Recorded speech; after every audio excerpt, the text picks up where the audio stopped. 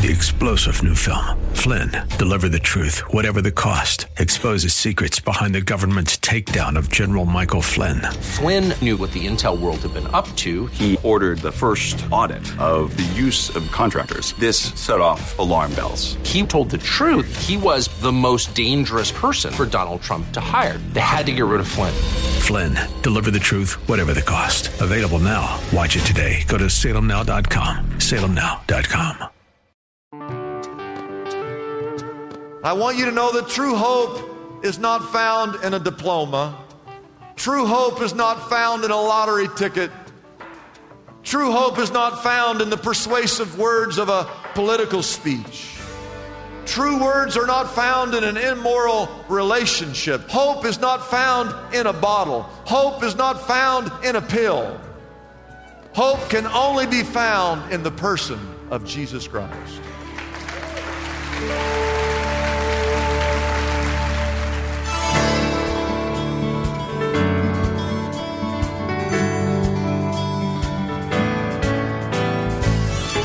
Good evening and welcome as we lift up Jesus with Pastor Dudley Rutherford.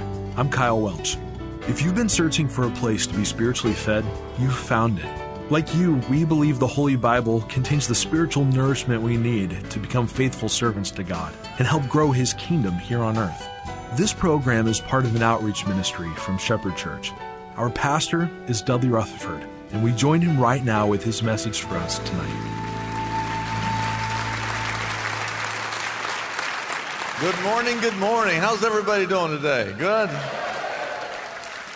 This year, our theme at the church has been the theme Anchored, trying to get everyone to be anchored to the Word. We're taking the whole year to just preach. We've had 21 sermons so far on the Old Testament.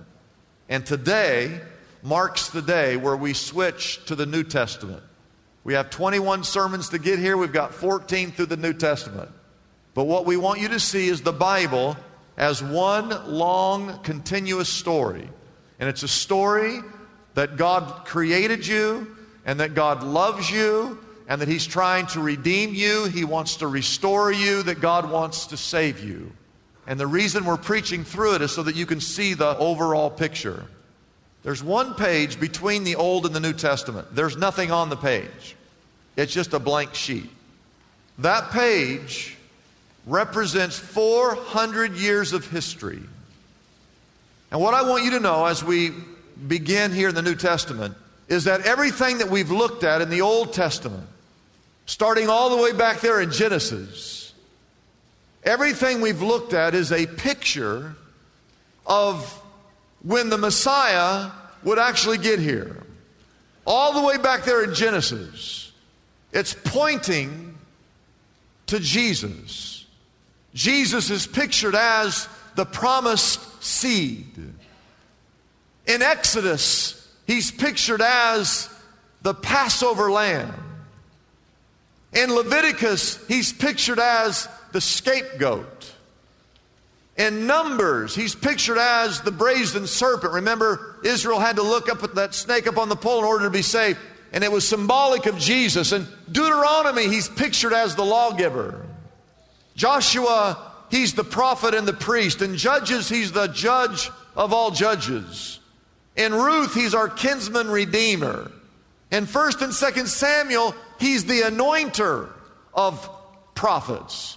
And in Kings, He is the King of all kings. In Chronicles, He's the great historian. In Ezra and Nehemiah, He's the rebuilder of the house of God. In Job, He's a friend that sticketh closer than a brother. In Psalms, He's pictured as the great shepherd. In Proverbs, He's pictured as wisdom. In Song of Solomon, He's the great lover. In Isaiah, He's the wonderful counselor and the Prince of Peace. In Jeremiah, He's the weeping prophet. In Ezekiel, He's the will in the middle of the will. And what you have in the Old Testament, all it is He's coming, He's coming, He's coming, He's coming, He's coming. Hold on, hold on, hold on. He's coming, He's coming, He's coming, He's coming. Well, when's He going to get here? He's coming, He's coming. And then you come to that blank page. 400 years of silence. 400 years of hopelessness. 400 years of, when is he going to get here? 400 years of nothing. And then God breaks the silence with the cry of a baby. But I want to tell you something. It's not just one baby. It's two babies. I want to talk to you today not about one baby. I want to talk to you about two babies. Both babies fulfilled prophecies. Both babies were anointed by the angel Gabriel, announced by the angel Gabriel. Both had miraculous births in nature. Both babies were boys. Both babies influenced their culture. Both babies would eventually be executed. One would have his head cut off and served on a platter. The other would be crucified to a cross. Both babies were related to each other. They were kin. Some people believe they might have actually been cousins. The first baby actually broke the silence. The second baby broke the power of sin and death. And I want to tell you the story, but more importantly, I want the Bible to tell you the story. It begins, write this down, number 1 in your notes. It begins with Zechariah. He was chosen by God in Luke chapter 1. I want you to take your Bibles and turn to Luke chapter 1. God breaks the silence in Matthew 1, Mark 1, Luke 1, and John chapter 1. Back in the Old Testament, we learned that there were 24 priestly divisions, or what we would call precincts. Every division was responsible to go to Jerusalem and serve in the temple 2 weeks out of the year. Your division, large number of priests, you'd have to go to Jerusalem and serve, and you'd be a part of the temple worship and the offering of the sacrifices and the burnt offerings. And the only exception to that, of course, was during the high holy days, where in Jerusalem 3 times a year, every Jewish person was supposed to go to Jerusalem, and in that case, all of the divisions would be in Jerusalem. But other than the holy days, as a priest in one of the 24 precincts or divisions, you only had to go to Jerusalem and work for the 2 weeks out of the year. Now, once you got to Jerusalem, your division, all kinds of priests, they would draw straws. The Bible says that they would cast lots to determine which one out of the division actually got to go inside the holy place and light incense. That was like a drawing of some sort. Now, with that in mind, let's read it. Luke chapter 1, verse 8. It says, once when Zechariah's division was on duty, he was serving as priest before God. He was chosen by lot, according to the custom of the priesthood, to go into the temple of the Lord and to burn incense. And when the time for the burning of the incense came, all the assembled worshipers were praying outside. Verse 11, this is exciting. An angel of the Lord appeared to him, standing at the right side of the altar. He couldn't miss the angel. He's lighting the altar, and right there to the right was the angel. And look at verse 12. When Zechariah saw him, he was startled, and he was gripped with fear, the Bible says. But the angel said to him in verse 13, do not be afraid, Zechariah. Your prayer has been heard. Your wife Elizabeth will bear you a son, and you are to give him the name what? John. Now, what kind of a name is that? John? And the angel says, you're going to have a son.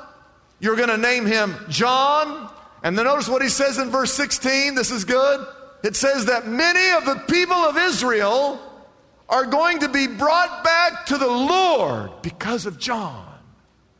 He says your baby will be the one that goes on before the Lord in the power and the spirit of Elijah. He's quoting the last verse in the Bible, in the Old Testament, that little page of 400 years, if you look at the last book is the book of Malachi, and if you look at the very last verse before the 400 years of silence, that angel is actually quoting the last verse in the Old Testament.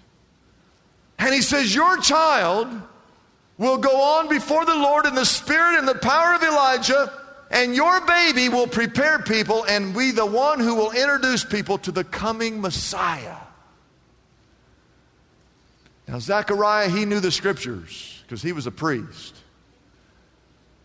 And have you ever been in a situation where the news was so good, it was too good to be true, you just couldn't believe it? Here he's been waiting, the entire nation of Israel been waiting. It's been 400 years of silence, and God's getting ready to break the silence. Here's an angel appears and says to Zechariah, it's going to be your baby is going to be the one who's going to introduce the Messiah. And so he's excited that the Messiah is going to appear. He's excited that his son's going to actually be the one who introduces the Messiah. And so he says in verse 18, this is in the Bible, how can I be sure of this? He says, I'm old. And then he says the politically correct thing, because you never say that your wife is old. I don't care how old she gets. You do not say she's old. He goes, how can this be? He goes, I'm old and my wife is... Well, let me word it like this. She's well along in years. Zechariah is asking for a sign. Look what he said in verse 20. He said, from this point on, you will not be able to speak. You're going to lose your voice. And at that moment, he could not talk. He could not say a word. He became a mute. You want a sign? Here's your sign. You can't speak until this baby. That's bullet number one. Bullet number two, write this down quickly. Bullet number two. 6 months later, now we're going to baby number two. See, John's baby number one. Now we're going to the baby you thought I was going to be talking about. In the 6th month, God sent the angel Gabriel to Nazareth, a town in Galilee, to a virgin pledged to be married to a man named Joseph, a descendant of David. And the virgin's name was what? Mary. The angel went to her and said, greetings, you who are highly favored, the Lord is with you. Mary was greatly troubled at his words and wondered what kind of greeting this might be.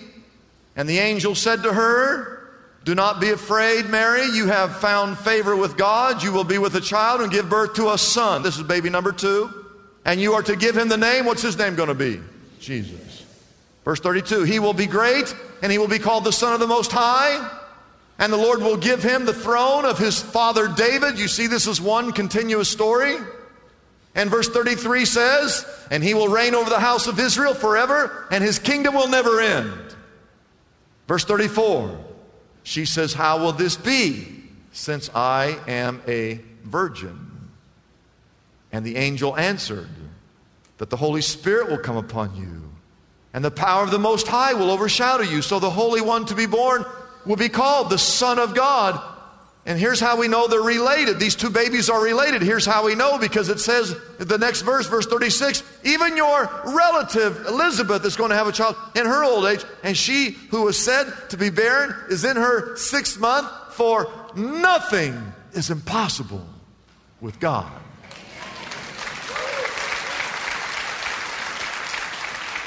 And you remember when Zechariah was told this, he says, I need a sign. How do I know this is all? That's not what happens to Mary. Mary says in verse 38, I am the Lord's servant.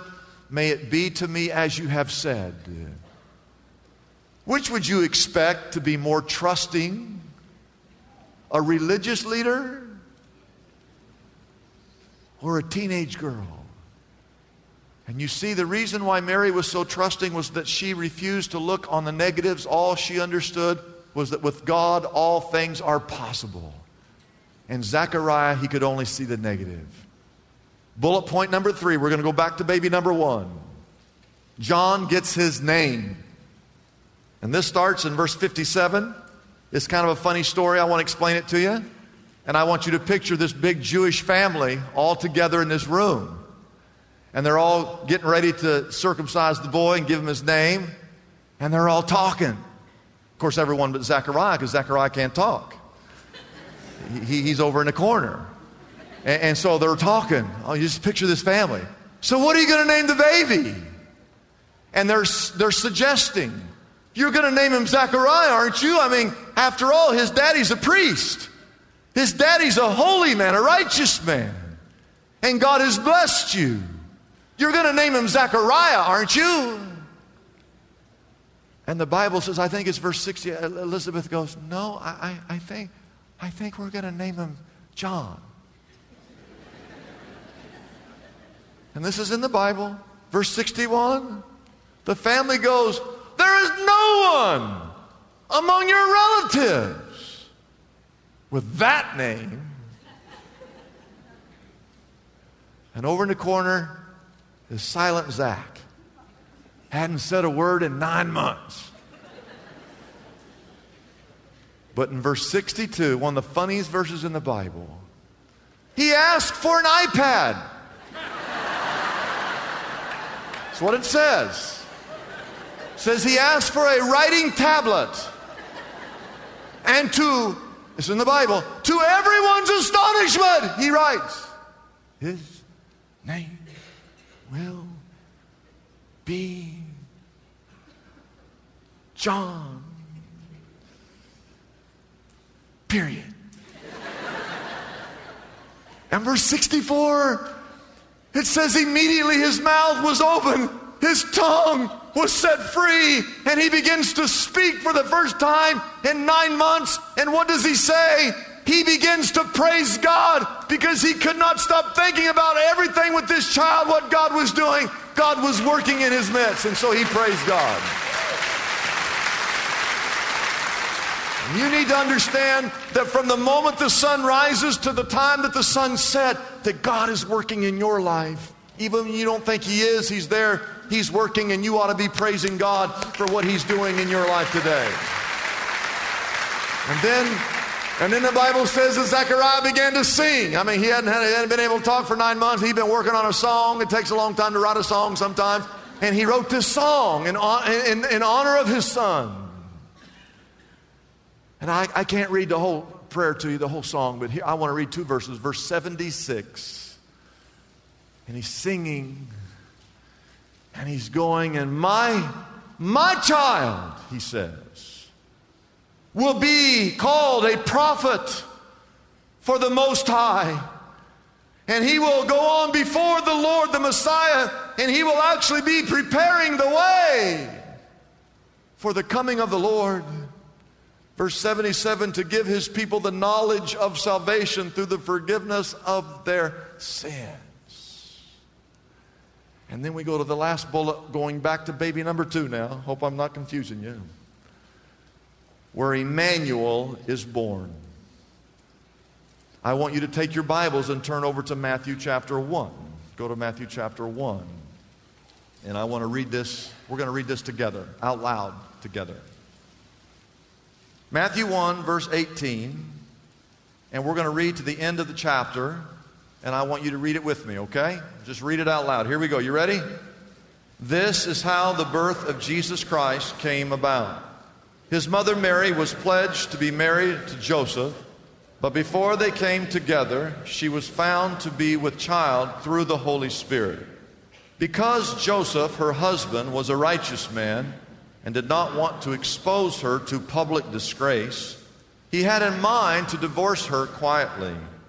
But after he had considered this, an angel of the Lord appeared to him in a dream and said, Joseph, son of David, do not be afraid to take Mary home as your wife, because what is conceived in her is from the Holy Spirit. And she will give birth to a son, and you are to give him the name Jesus, because he will save his people from their sins.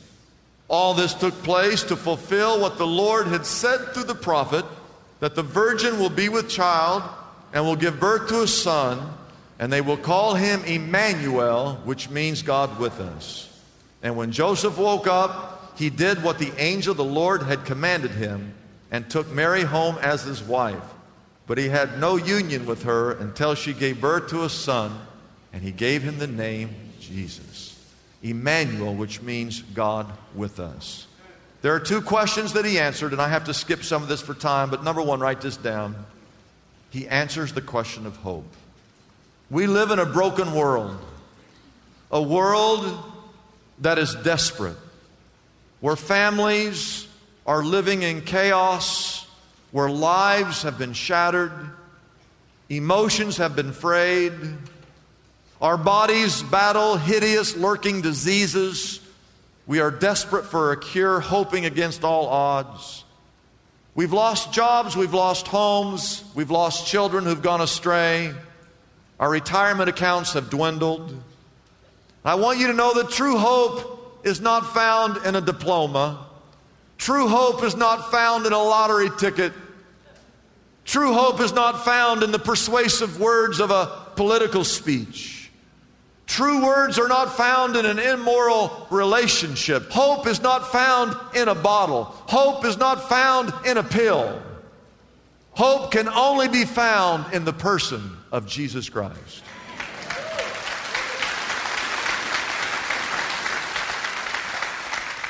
Former astronaut James Irwin once said, "There's something more important than man walking on the moon.